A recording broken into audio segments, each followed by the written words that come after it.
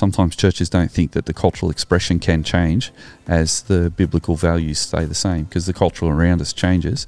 And so giving young people an opportunity to really be immersed in really good, strong biblical values, be able to read the Bible for themselves and to understand how to apply the Bible to their own lives means that the expression can change over time.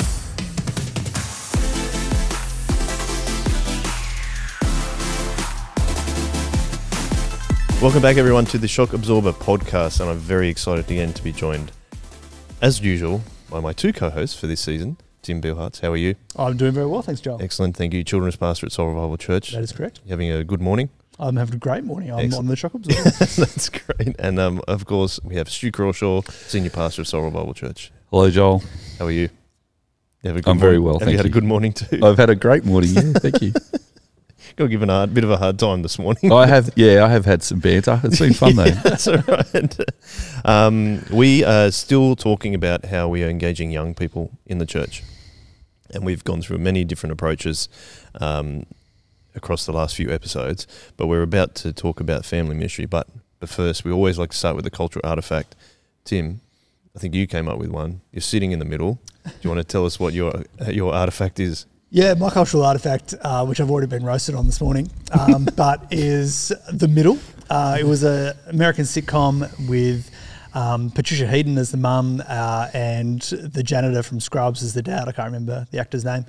But I don't think it got a lot of traction in Australia. Whenever I bring it up, it seems like Roz and I are the only people I know that ever watched the show, but we really liked it. But it's sort of middle-class suburbia, white middle-class suburbia of America, and just a pretty benign PG sitcom based on the family antics and what they get up to.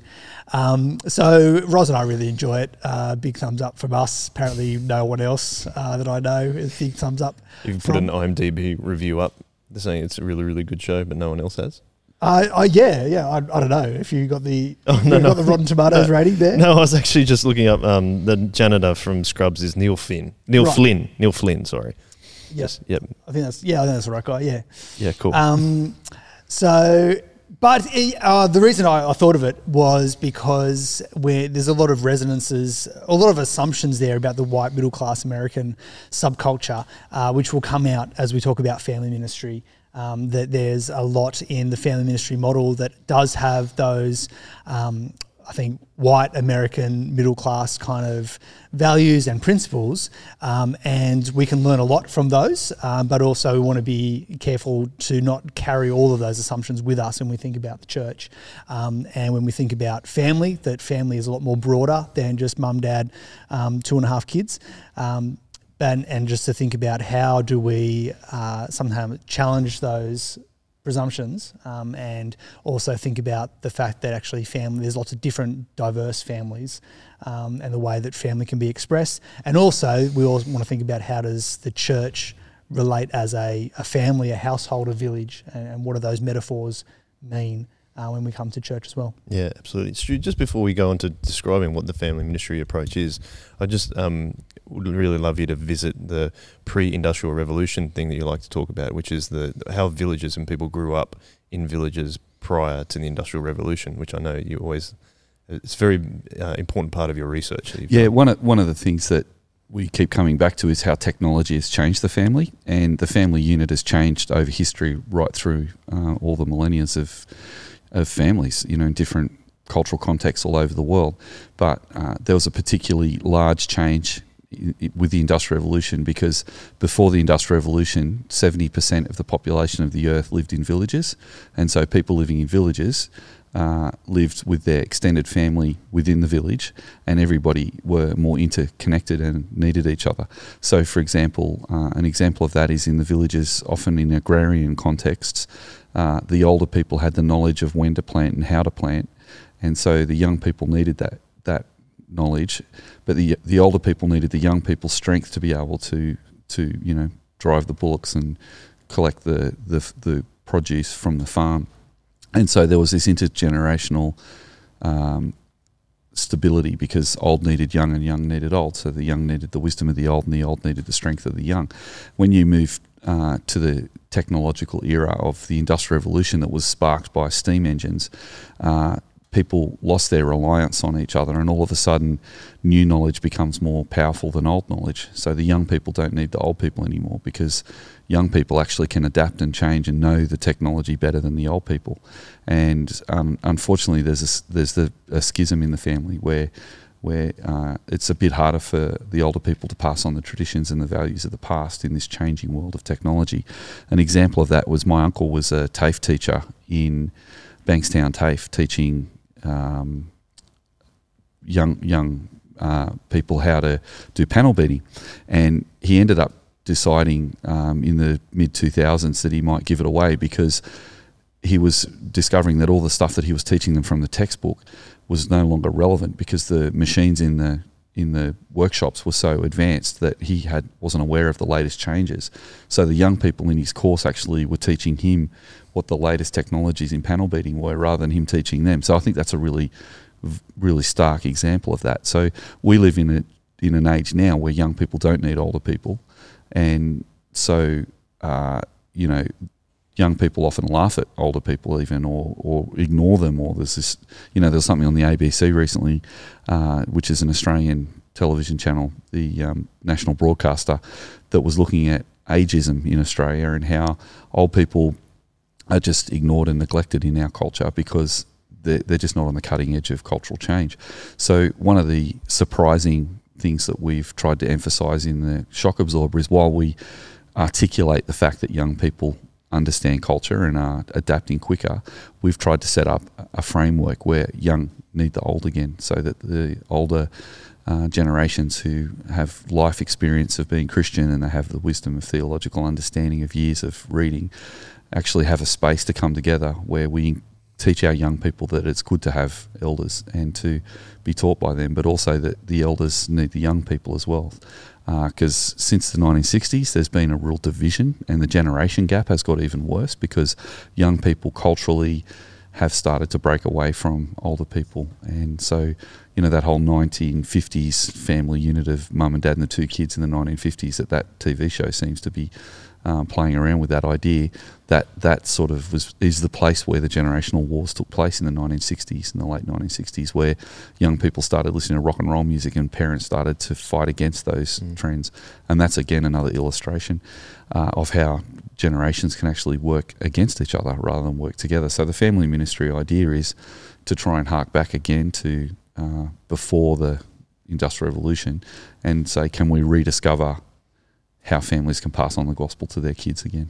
Yeah, that's cool. That's a really good summation. So thank you for that. There was you were talking about the older generations having problems with technology. I was just reminded of how my mum used to make me always set the VCR to record, but technology has advanced so much that she doesn't even need to record anything anymore. She just knew and just selected. So yeah, I always have a bit of a giggle to myself when young people laugh at me because I don't know the latest technology. I'm like, yeah, well, wait till you have kids and then they'll be laughing at you as well. So the more you laugh at me, you're probably creating a culture that continues on this sense where the generations laugh at each other, and young people don't respect older people. So, and look, some of the different cultures in the world have still got really strong cultural nuances of previous generations where they really love their elders and they really respect them. A lot of migrant families in Australia still really honour their elders a lot more than people from my kind of cultural background do. Yeah, I think that's a really interesting point. I see that with like some other families that I know, that they how important their family is to them, and how I know in particular a South African family who came here when the kids were quite young, and they've really bound themselves to each other because it was so important that they came to this new country and they had such a really strong identity in their family that I think sometimes we do miss that in Australian culture. However, is that, Tim, I'd love you to talk about family ministry. Is that the problem that family ministry is trying to address to some degree? Not specifically. There's a couple of things that the family ministry model is trying to address. So what happened through the 90s and even earlier, as we've documented and talked about, is this the homogenous unit principle separates out the generations. And so you have the children's ministry being looked after over here, then the youth ministry, then young adults and older adults. And so you're separating the generations from each other. The other thing that happens with that is you also get the specialisation of youth ministry. And so you get people who see themselves vocationally as youth ministers and then eventually children's ministers as well. And so you get people whose speciality is to disciple and mission to teenagers or to children. And so what happens with those two things combined is you end up with churches which say to parents, we're the specialists, we can disciple your kids for you. And parents, particularly again in the middle class kind of setting, also expect that. Because, if I want my kid to learn swimming, I take them to a swimming coach. If I want them to learn violin, I take them to a violin teacher. If I want them to grow as a disciple of Jesus, I take them to the specialist youth minister. I've got a specialist for every area of their life and their development. And it means that I'm not responsible for those things. And so the family ministry model is trying to push back against that and say, actually, no, you do. Timothy Paul Jones is a really significant voice in this area. So he wrote a number of significant family ministry books. He's from Southern Baptist Theological Seminary in Kentucky. And he's come out a couple of times now to Australia and done things with our Sydney Anglican Diocese in our context. So he's been quite an influential voice for us and for YouthWorks College where I work. So he's been really significant. He's got this great little analogy that he uses to try and emphasise this family ministry idea. And he tells a story. He said, imagine if I say to my wife, I've got a date lined up for Friday night. And the really wonderful thing about this date is it's with a professional dater. And he knows all the best restaurants. He knows how to get into the best theatres. He's great at table conversation. You will have an excellent time because he is a professional dater. And the best thing about it is that we don't need to worry about babysitting because I'll be at home watching Star Wars with the kids. And he said, now, if my wife is at all interested in that idea, we've got significant issues in our marriage. Yeah. Why is that such a problem? He's a professional. He said, no. The problem with that is that the only appropriate person to date my wife is me. I'm not a professional dater, but I am the most appropriate person to take my wife out on a date. And so he uses that to say, and it's the same when it comes to discipling our children within Christian households. It is the responsibility of the adults in that household to be passing on the faith to the kids. And it doesn't matter that there are professional children's and youth ministers. And he's not disparaging those roles. And I would certainly not want to disparage those roles. I'm a really passionate children's minister. I love children's ministry. But he's saying, no, the role of the professional children's minister or youth minister in the church is not to be the primary spiritual caregiver of those children. Particularly for Christian households, that onus is and is always the parents or the guardians, the adults in that household. They are the most appropriate person, not because they're professional, but because they are the parents and guardians. That makes them the most appropriate person. And so there's a lot of biblical foundation for this as well. You go through Deuteronomy 6 and the onus of parents to pass this on to your kids. So that's a trend you can see right throughout the scriptures. The way that the Passover is described, that when you're sitting at the Passover meal, kids ask these questions of your father, and the father will give you this response. He'll pass on that. When the Israelites go into the promised land, they cross the Jordan, they set up the stones, and they say, when you come to this spot and your kids ask you this, tell them about the great things that God has done. So there's a lot in there. In the New Testament, you've got the household codes in Colossians and Ephesians, where again it's parents raise your kids to know and trust the Lord.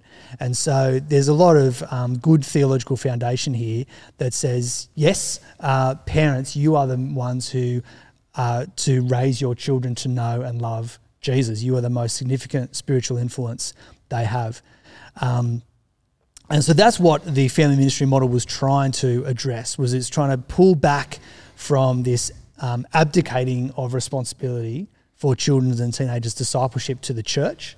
It's not just enough for them to go to kids groups, Sunday schools, youth group. The Christian schooling would be another way in which we could, maybe abdicate and say, oh, it's okay, they go to a Christian school, their teachers will teach them about Jesus. And the family ministry philosophy is pushing back on all of that and saying those things are not wrong, but they are not ultimate. For children and also for teenagers, it's the parents that have the most significant influence. And we also show that sociologically and statistically as well, that parents are the ones who have that influence. So that's what the family ministry model is trying to do. No, I think that was a really good summary as well. Stu, I'd love to get your kind of response to that family ministry model to begin with. And then maybe we can chat about maybe what I feel like there's some parts of it that we probably agree with and some maybe 100%. Maybe not so. I think it's really interesting. Tim made that connection again to the homogeneous unit principle, and I think the homogeneous unit principle is trying to work with the culture and the cultural change. So one of the big proponents we keep coming back to, Mark Center, says that short of a revival, you've just got to go with culture. And so people have gone, well, young people and old people don't get together anymore, and so let's separate them into different separate ministries in the homogeneous unit principle.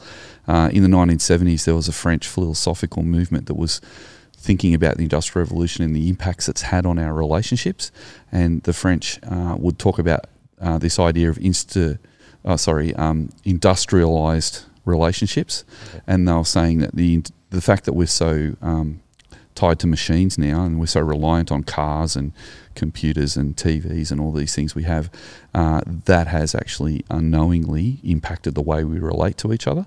So we actually relate to each other through machines rather than just as human beings now. And one of the things that they identified in the 70s was a really important part of the Industrial Revolution was the process line, that you have, everyone has a different role, and so the whole professionalisation of our culture has professionalised our relationships, as Tim was saying with the Paul Tripp analogy, that while that's a crazy analogy and no one would actually employ a professional dater to date their wife, we do outsource so many things in our life that we didn't used to before the Industrial Revolution. So the French would say in the 70s, they were saying that, for example, midwifery would take place within the context of the village, that the older women would come to the birth of a baby and they would actually help the mother bring the baby into the world as a village. But understandably, medicine, technological change has meant that we've now got people who are very, very trained in the scientific application of midwifery, and it's good that we have midwives. That's a terrific thing. But what the French are saying is, while it's good that we have some of these things like accountants and bankers and architects and things like that, it does actually mean that we do outsource all of our knowledge, or some of our humanness to these professional entities. So schools are great. Professional school teachers are terrific. I've got teachers in my family, but that doesn't stop families needing to teach their kids. And sometimes we just outsource the teaching of our children to the school teachers. So what the French are saying is, how do we recapture our humanness, and how do we mitigate against some of the excesses of the Industrial Revolution? We'll never go back to the village, but how can we do that? And I think the family ministry is trying to do that. I think it's really a bold and great biblical framework as well, because biblically we're encouraged time and time again in the scriptures that families are a really important unit within the church.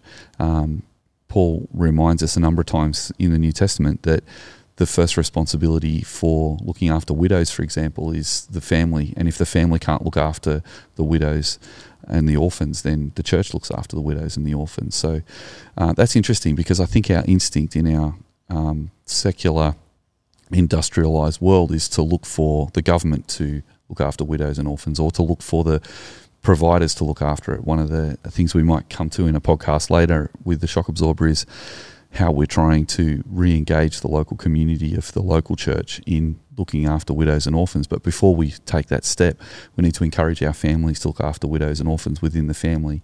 And then when the families can't look after some of those needs, then we do that together. And likewise with children, this is a energetic approach to try and say, that we pass on the gospel from generation to generation. Looking back into the Old Testament, the pattern that goes through the Old Testament is that within the family, even over a meal, that you remind the children of what the Exodus meant. The festivals of the families were all family festivals. The tabernacles, the festival of the tabernacles, the children and the families would all make a tent together, and they'd all stay in that tent during the festival. So there's this idea of the family needs to pass on the stories. And I think sometimes we forget to pass on the stories because the new stories, the new ideas are actually more powerful than the old ideas. And sometimes we laugh at old things and don't take them as seriously as maybe we're encouraged to in the Bible. So this model is encouraging us to get back to that. We can talk some more about some things we might not have in common with that. For example, the first thing that springs to my mind is the fact that not all the young people that come to church come from a Christian family. So while we do need to encourage Christian families, we need to actually be a family for those kids that don't have Christian families. So I think it can be a bit more nuanced than the family ministry. And I'm sure the proponents of the family ministry would have strategies for that kind of thing too. But I think to really bed it in the family means that, if I'm a couple that can't have kids, am I part of the church? If I call my service in the morning a family service, do I connect with that if I'm a single person, particularly if I'm 50 and I'm single? How do I connect up? Because the problem with the homogeneous unit principle, if you don't neatly fit into one of those categories, you actually could feel left out. But likewise, the problem with this could be that if we call ministry family ministry, if I don't have a family, I might not feel a part of that. So there's some more around that, and we'll talk about some other things around discipleship and mission as well. But I think they're my initial thoughts. It's some of the things that we've continually talked about is that as we've spoken about many times, the homogeneous unit principle emerged as of the youth quake and the cultural revolution that happened in the 60s.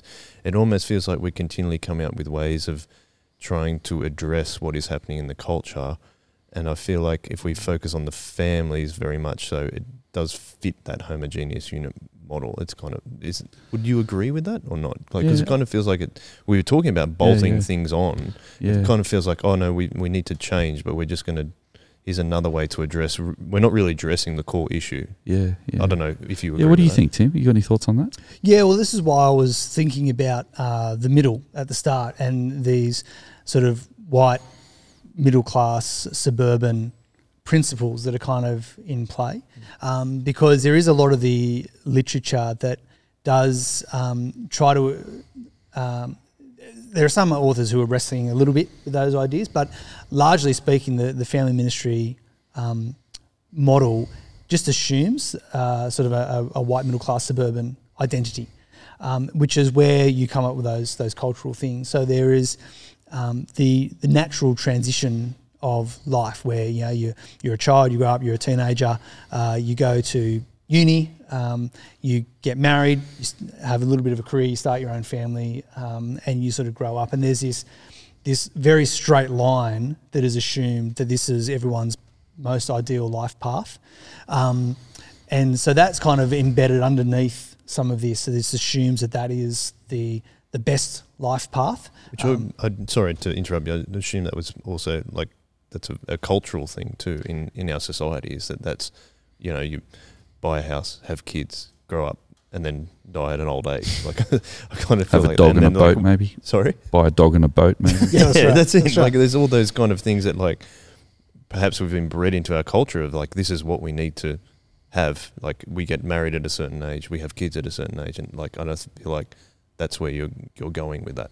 Yeah, that's right. So there are those principles. And so, as Stu said, if you are someone who follows that trajectory, then the typical models of children's and youth, young adults, family ministry, all of those homogeneous pathways, including family ministry as a sort of a homogeneous unit of the mum, dad, 2.5 kids, that model works. Fits nicely. It fits nicely, and you fit into the model, so you fit the pathway. The problem is that for those who don't fit that, and there's an increasing number in our sort of particularly Western societies who don't fit that pathway, that don't do things in a linear fashion, that don't follow the typical model.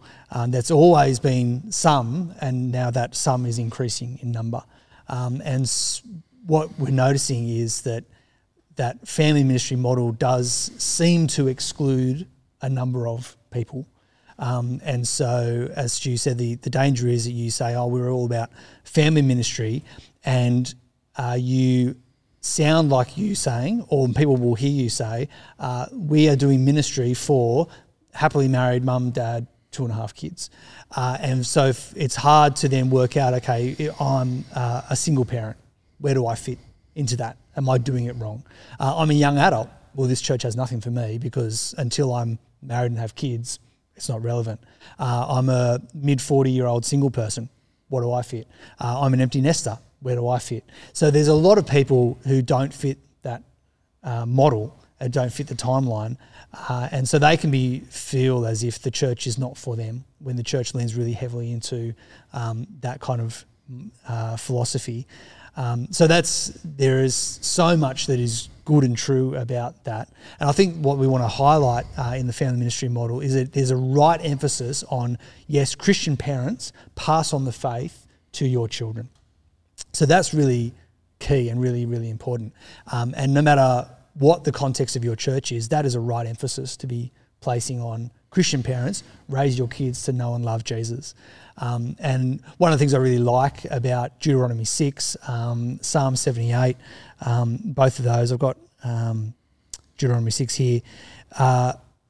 These are the commands, decrees and laws the Lord your God directed to teach you to observe in the land that you are crossing the Jordan to possess, so that you, your children, and their children after them may fear the Lord your God as long as you live. What I really like is consistently throughout the scriptures, God has this generational concern, but also that the natural flow of God's people is parents passing on to their kids. There's always an outward looking, so we'll talk in a minute about the missional aspect of church. But in terms of the natural flow of how God has designed his people to be, it is parents passing on the faith to their kids and then passing on to their kids.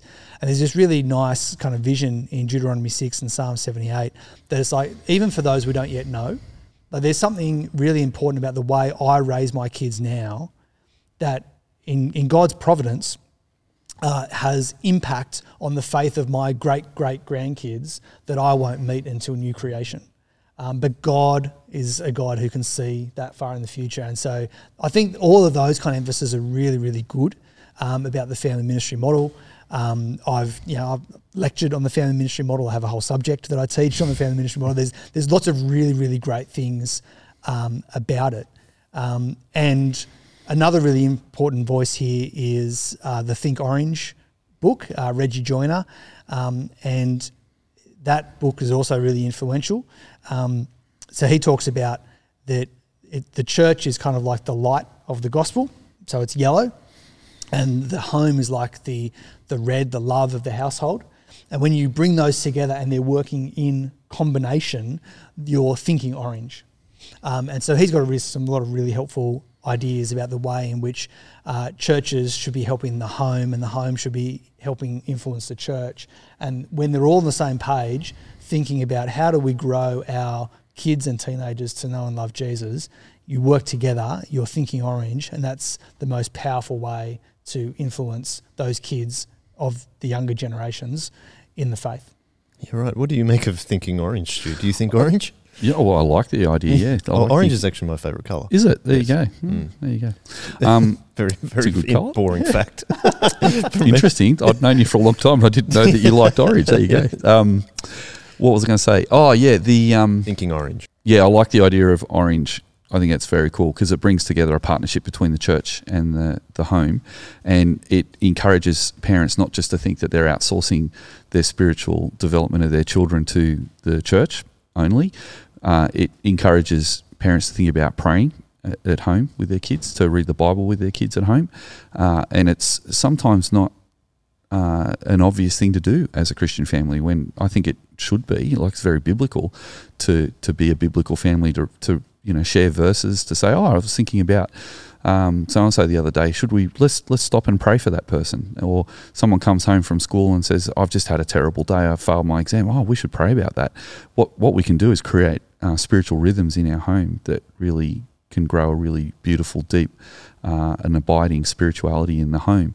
The danger of compartmentalizing my Christian life into I'm a Christian at church, in my youth group or whatever, and then I come home and we're our family. So, saying grace over around the dinner table. Not all families will do what my family does, but one thing we've loved to do is have a family meal every night.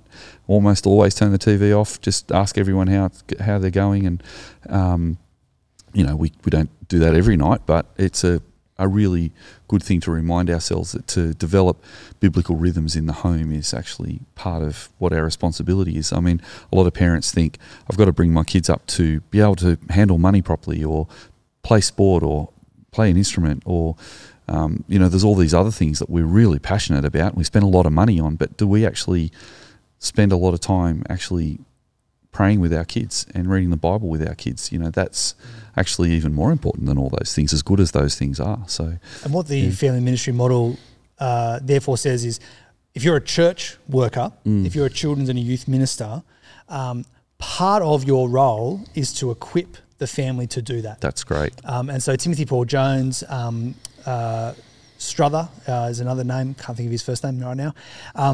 They call it the family equipping ministry, and they say part of your role is to help parents do that. And this is where the Think Orange. There's another really helpful insight from Reggie Joyner. He says, at best, the average minister at a church, generational minister, kids or youth leader, has about 40 hours a year of influence on their kids. The average parent, the average household, has about 3,000 hours a year of influence on their kids. So if some of your time and energy and passion as a kids or youth leader is actually influencing the home, you'll have exponential growth in those kids, because you're actually influencing the 3,000 hours, not just the 40 hours. So it makes strategic sense that as a kids minister and a youth minister, you want these kids to grow in their knowledge and love and obedience to the Lord Jesus. How can you best do that? Of course, excellent programs, excellent things that you're doing in Sunday school, kids club, youth group, they're all really, really important. But if you even shaved off 10% of your time to influence the 3,000 hours that the parents have influence over their kid, then the growth of those kids, again, under God, presumably will increase.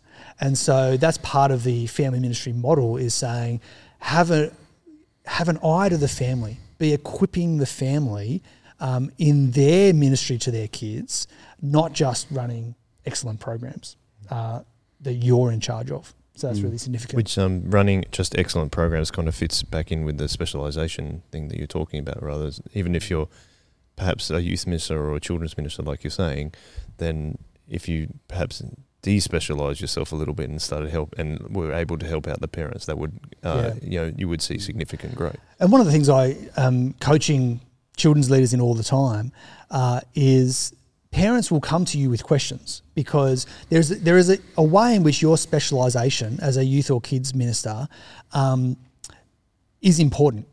So, our good friend Michael Greaves, significant youth leader here at Sorrow Revival Church, he has had far more experience with 13-year-old boys than I have. I've got exactly one, almost not yet 13-year-old boy in my household. Michael has ministered to hundreds of 13-year-old boys in his ministry. So there's a certain sense when I, as a parent, am going to come to Michael and say, I don't understand my son right now. What's going on? What's he doing? Tell me about 13-year-old boys. And I need his specialisation in that moment because of his experience of hundreds and hundreds of 13-year-old boys that he's discipled and looked after and missioned to. So that's a really important partnership that we have. And so it's also really strategic for Michael to be investing in my household because he cares for my son. And it's important for me to be investing in Michael and the other youth leaders at Sorrow Revival Church because they are caring for my son. And there will be times as my son grows up that at the moment I'm still kind of in the dad rocks kind of boat. But every teenager gets Not to that for point. long. Yeah, not for long, where it's like, oh, dad's a bit of an idiot. And he can go to Michael and he can go to Stu and he can go, oh, my dad's a bit of an idiot. And Michael can go, yeah, he can be a bit of an idiot sometimes, can't he? But he actually really loves you. And what I know is that I know and trust Michael.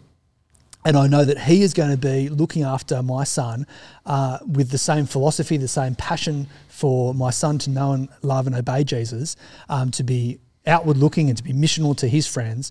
I'm going to be encouraging that at home. Michael's going to be encouraging that at the church level. And so that's the thinking orange.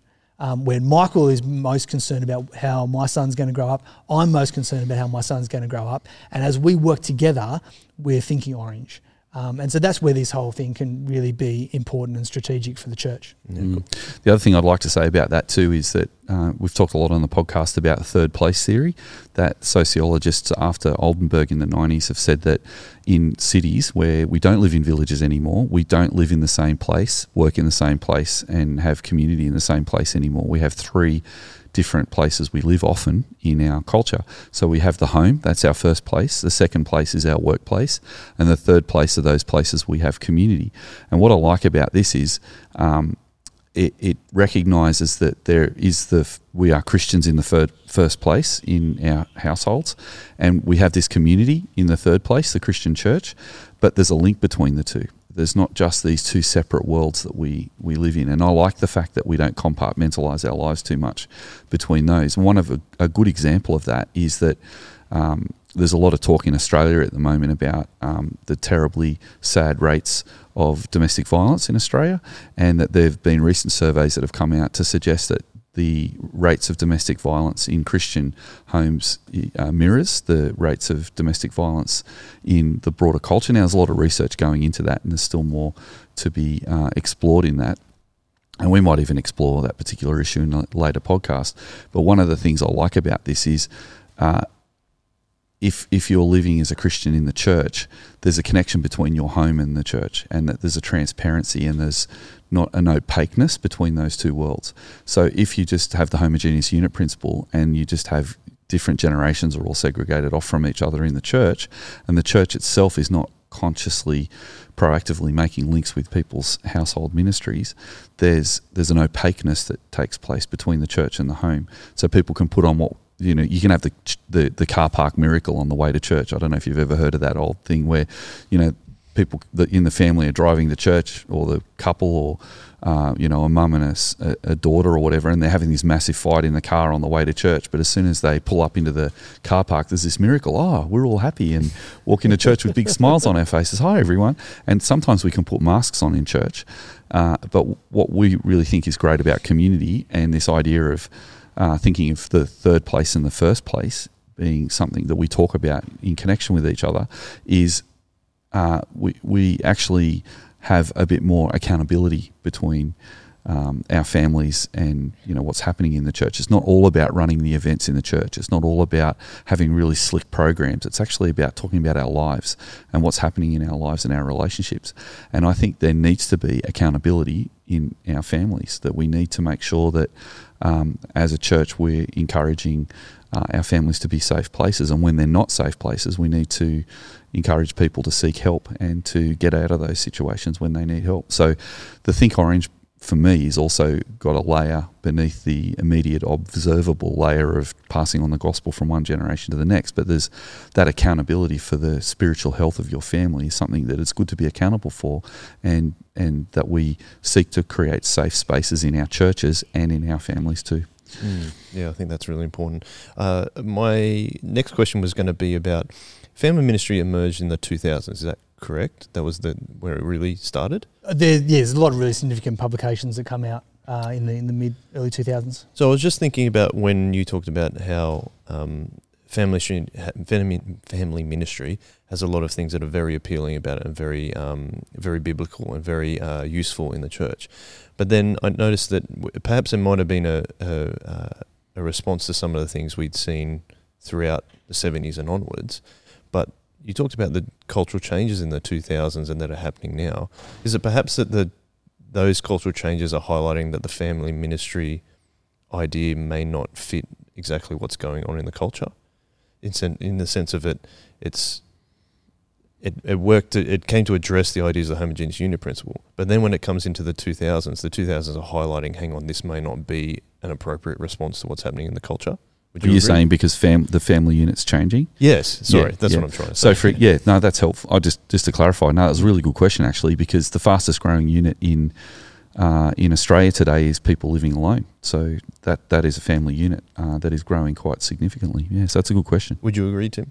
Yeah, so what I think the family ministry does well is it recaptures that vision of households being the primary place of spiritual discipleship. And so that's really significant. And I think that's a good corrective. It breaks down that specialisation of ministry, which is a really helpful corrective. And so in those ways, yes, it's a really, really healthy way of bringing back the balance there. But you are right. The other tension to play in here is the changing nature of families and communities. And I don't think that that's something that the family ministry literature that I've read so far has interacted enough with. There may be some new stuff that I'm not aware of. But again, a lot of the stuff, and certainly the stuff that I'm reading, comes from a conservative evangelical perspective. And so that often has a very conservative view of what family is as well. And so again, I think there are still some either maybe implicit, maybe explicit assumptions of, the mum, the dad, the 2.5 kids, white suburbia. So there's a lot of that overlay in there. I would love if anyone has any suggestions on sort of a family ministry's perspective from, Indigenous communities or racial diverse communities. I think that would be really interesting. I think there's really interesting questions to ask and questions I have asked about migrant communities. So I've got a good friend, minister of a church in Sydney, an ethnic church, and we've had some interesting conversations ongoing about what is it like when you have, for his culture, there's Chinese migrant families who are raising up first generation kids in Australia, and they get to a point actually quite relatively early on in the child's life where the parents' Mandarin, say, is better than their English, and the kid's English is better than their Mandarin. And so the kid doesn't have to get very old for there actually to be communication difficulties in that family.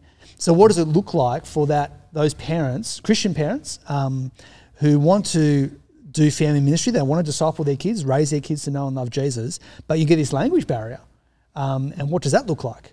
When the kids' language, as they enter upper primary and adolescence, is actually, cutting across their parents. And then there's also cultural things go on as well. A lot of migrant communities, I know communities from some African countries, some Asian countries, Asian cultures, where the parents are trying to hold on to some of the things that made them distinctive as they've moved to Australia, they've moved to a different country, they've wanted to hold on, like you mentioned about your family. What does it mean to be South African? And not my family, but I should. No, not your family, you're a friend of yours you've got. Yeah. And what does that mean? What does that look like? And trying to hold on to some of those where the kids are actually growing up, going to school in a Western society, which has very different cultural values. And so all of those kind of things come into play as well. And again, from the reading I've done, I'm really happy to be corrected. I don't know if there's enough family ministry literature out there at the moment that deals with those kind of complexities. What do you do with the changing shape of households? What do you do with the changing face of families, the different cultural things that come in? And so again, that's why I kind of thought of that, the middle, as a good example of, yes, white, middle class, suburban American, it kind of works. White, middle class, suburban Sydney, where we are, it kind of works. But there's the kingdom of God is far bigger than that. Yeah. And so Sydney's even bigger than that. And Sydney is far bigger than that. Even the local communities around here are bigger than that. And so there are limitations there that the family ministry philosophy at this stage has not yet matured into, again, as far as I'm aware. Yeah, that's a good phrase. That's a really interesting way of looking at it, because I think with the shock absorber, at Soul Revival, we're trying to embrace not only the nuclear family but also the extended family, re-exploring what it looks like to have a role for the grandparents in the lives of the kids as well, not just mum and dad, also the aunties and uncles as well. And again, there are some really, last maybe 5 to 10 years, there's been some interesting books out of this family ministry mob that are talking about grandparents. So that has been something they've talked about a lot. Yeah, good. But yeah, we're also, you mentioned that people from African cultures, and I love that African saying that it takes a village to raise a child, not even a family. So one of my thoughts is we just want to go a little bit beyond that and have the church as a village that, again, not in the same sense of before the Industrial Revolution, but that when we come to church, there are spaces where we can relate to each other, and we need to be intentional about doing more than just an hour service a week where we relate to each other symbolically, but we try and have a meal together like a family does, and we actually have interaction so that that helps to have all those voices to help bring up the children in the church. But also for kids that don't have Christian families, we're also thinking that too. And that leads me on to one other thing, if you don't mind, Joel. Like, I'm just thinking one of the other limitations of the family ministry for me comes back to something we've been talking about in earlier podcasts about focusing so much on discipleship, which this model does, can actually mean that it reduces our missional impact. And it's interesting that since this family ministry model and also the No Guts, No Glory model from the 90s that we already looked at, since we've been really trying to rediscover a biblical discipleship in Sydney context, in the Anglican Church, we've been really digging into discipleship, which has been great. But it's interesting to see that the number of newcomers coming to Sydney Anglican churches has started to decline since 2000, when some of these models have been really intensively applied in Sydney, the family ministry and the also Bible study ministry and youth ministry, because I think both these models have a missional approach, which is a bead approach to mission. So the idea of mission to young people in the family ministry is the same as maybe the No Guts, No Glory ministry from the late 1980s. If you haven't listened to the podcast we did on that, the idea was get a group of Christian kids together for Bible study, teach them the Bible, and then get them to ask their friends one by one.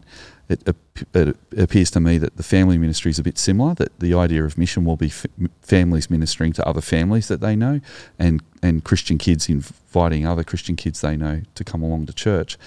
But one of the problems with that is that once you've asked all your friends and family that you know who are like you to come to church, then that sort of limits the amount of people who can come along to church.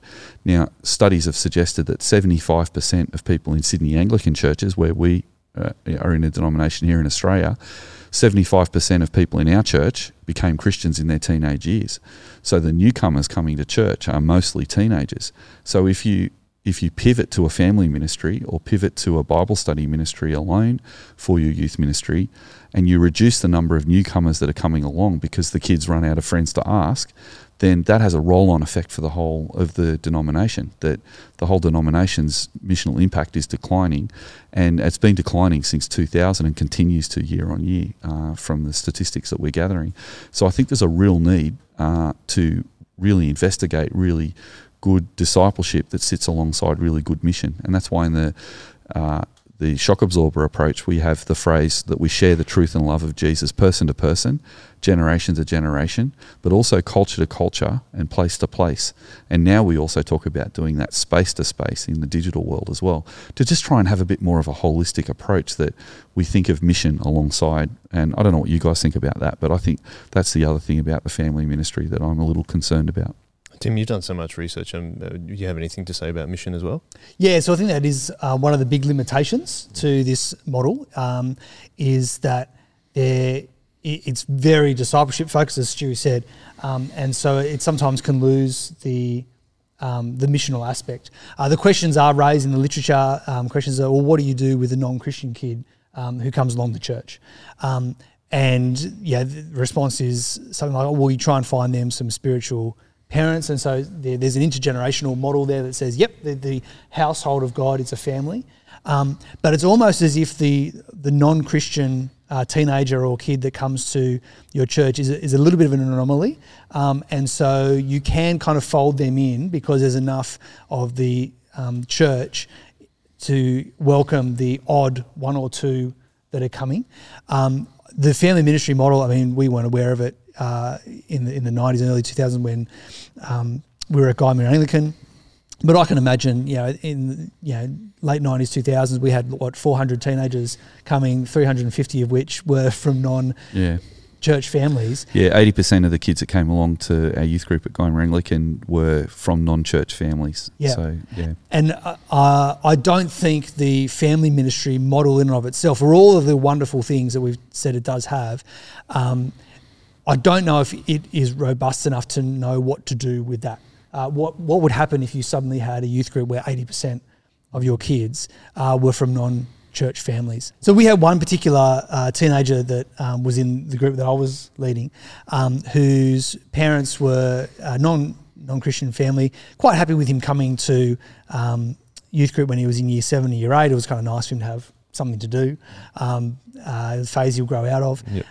But when he was year 9 and getting to year 10, the fact that he wasn't going down to the park and getting drunk with all his mates was a little concerning for the parent. They actually would have preferred that because that was more their culture. Like that's what you do as you age up. So with a teenager like that, and we had a number of those teenagers at Guymer, praise God that so many were coming to and committing to Jesus and committing to his people.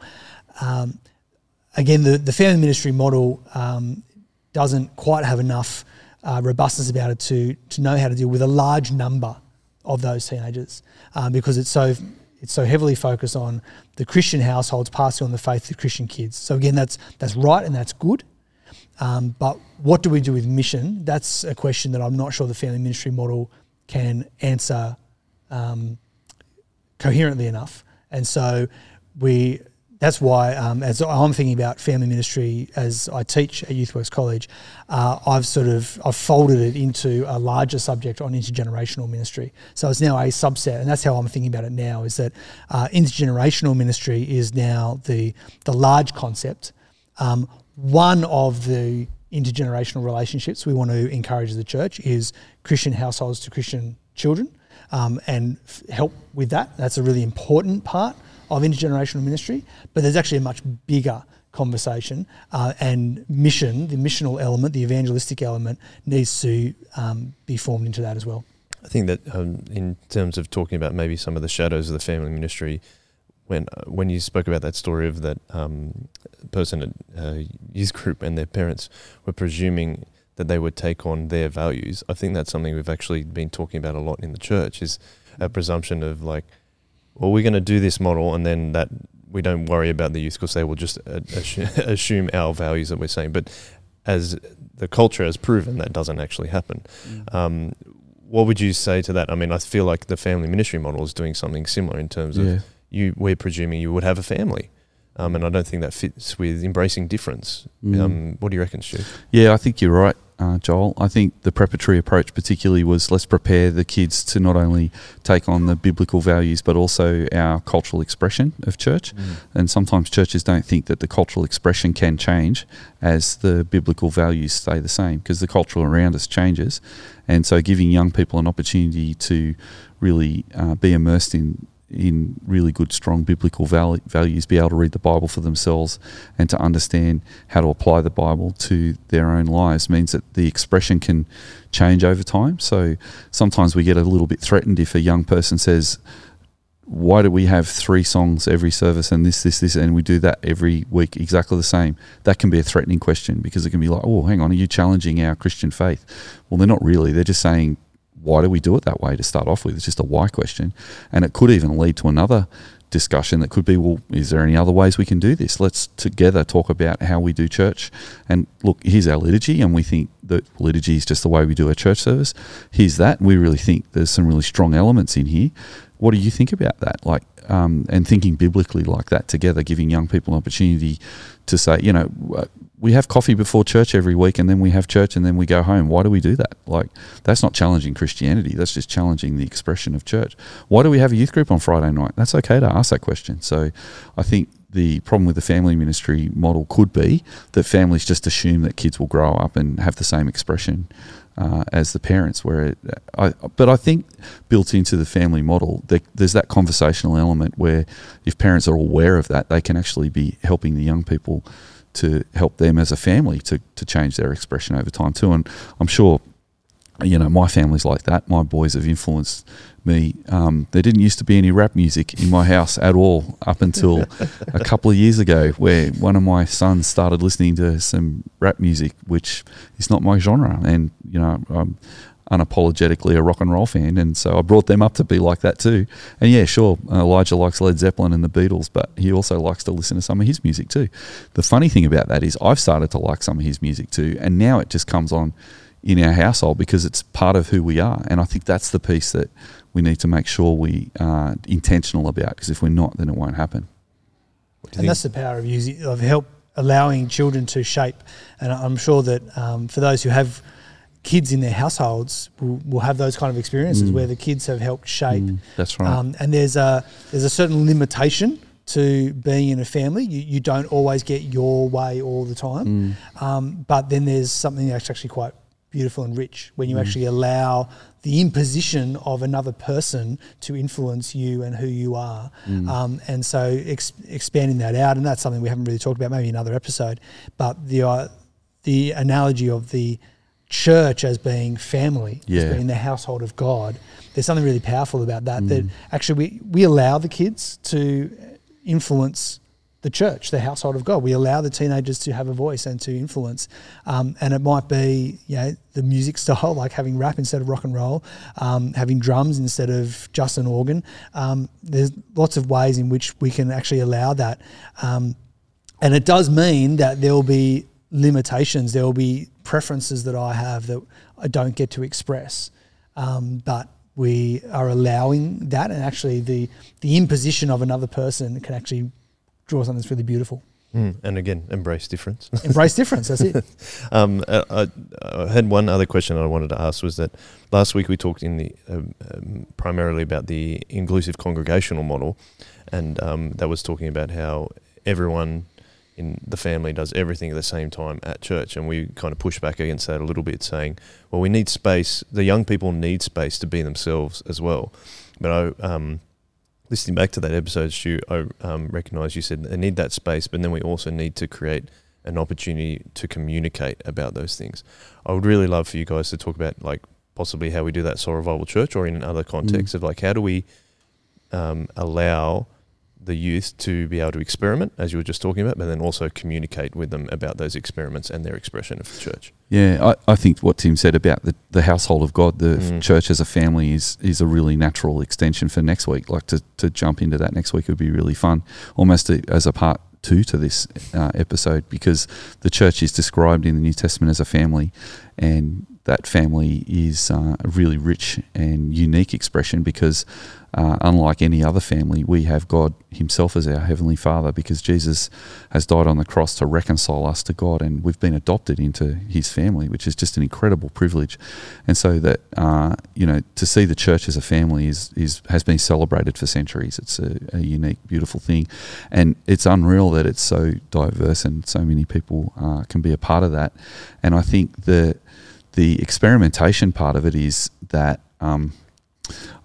a little story just popped into my head then when you were saying it. I remember when I was growing up and my uncle and my father said, why don't we build a treehouse in the backyard? Now, I don't know if everybody has ever heard of a treehouse, but we were living on the side of bushland in Australia, which is a forest in Australia. Some people would call it a forest. And we lived in this bushland, and just inside the bushland, just near the edge of the house, my dad and my uncle and me and my brother walked into the bush and found a tree that was appropriate for a little wooden tree house that we made. And we got ladders and power tools, and the 4 of us made a tree house together. And my dad and my uncle made that treehouse for us so we could hang out in that treehouse. And I'm very old and I'm showing my age now, but my favourite TV show at the time was Batman. And my brother and I would play Batman in the treehouse. And we'd ask our friends from the street to come and hang out as well. So being part of our family was having dinner around the table with mum and dad in our context. It's not always that for everyone. Having dinner with family could be having dinner with ourselves over Skyping someone around the world now. But for us, it was we'd have time with our parents and our siblings in the place we lived in the first place. but we also had this space that our family made for us that we could just have fun and experiment with being young, like coming up with, great imaginative ideas, like running around playing Batman.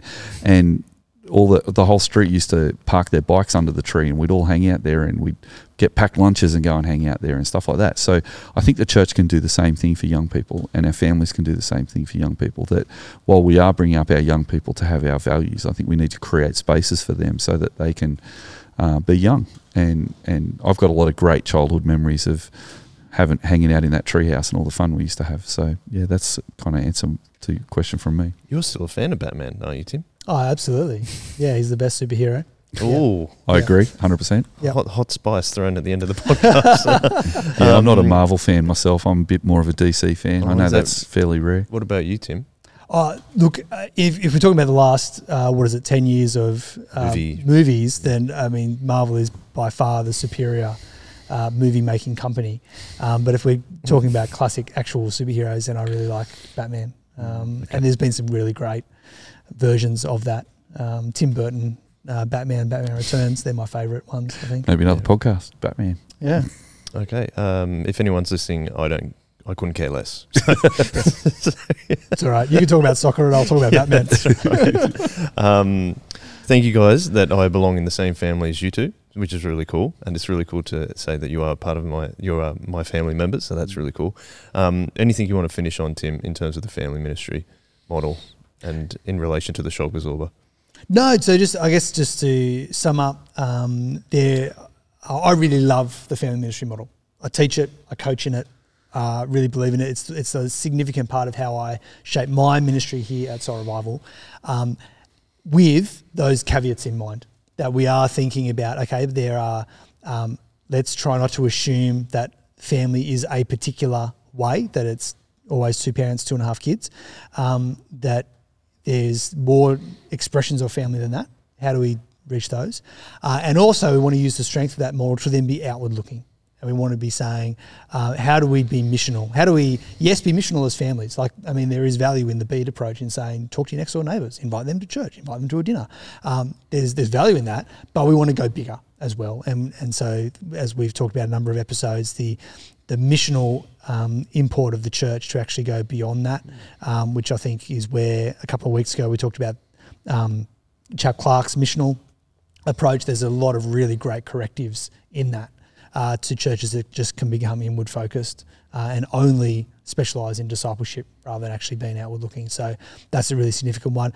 And to see families as a part of a much larger network of intergenerational ministry. And so to see the church as family and what that means, that all of the different generations, regardless of who is not in their household, is part of the family of God. And so that's a really significant part as well. Well, as you said earlier, God's kingdom is bigger than that. God's family is bigger than that. That's right. So it's a great way to finish. Thank you very much, guys, for joining us on this podcast. And thank you for listening as well. If you want to keep going on with the discussion, you can jump on the Discord, which will be in the show notes. You can just hit the link on that. You can also email me at joel@shockabsorber.com.au, and you can also check out all the other content that Soul Revival are putting out, particularly on YouTube or on your favourite podcast app, which includes Chip Lunch, and we also have some digital services if you're interested in checking that out. As for that, I think we can finish up and say thank you to Stu. One way. Thank you to Tim. One way. And thank you from me. One way.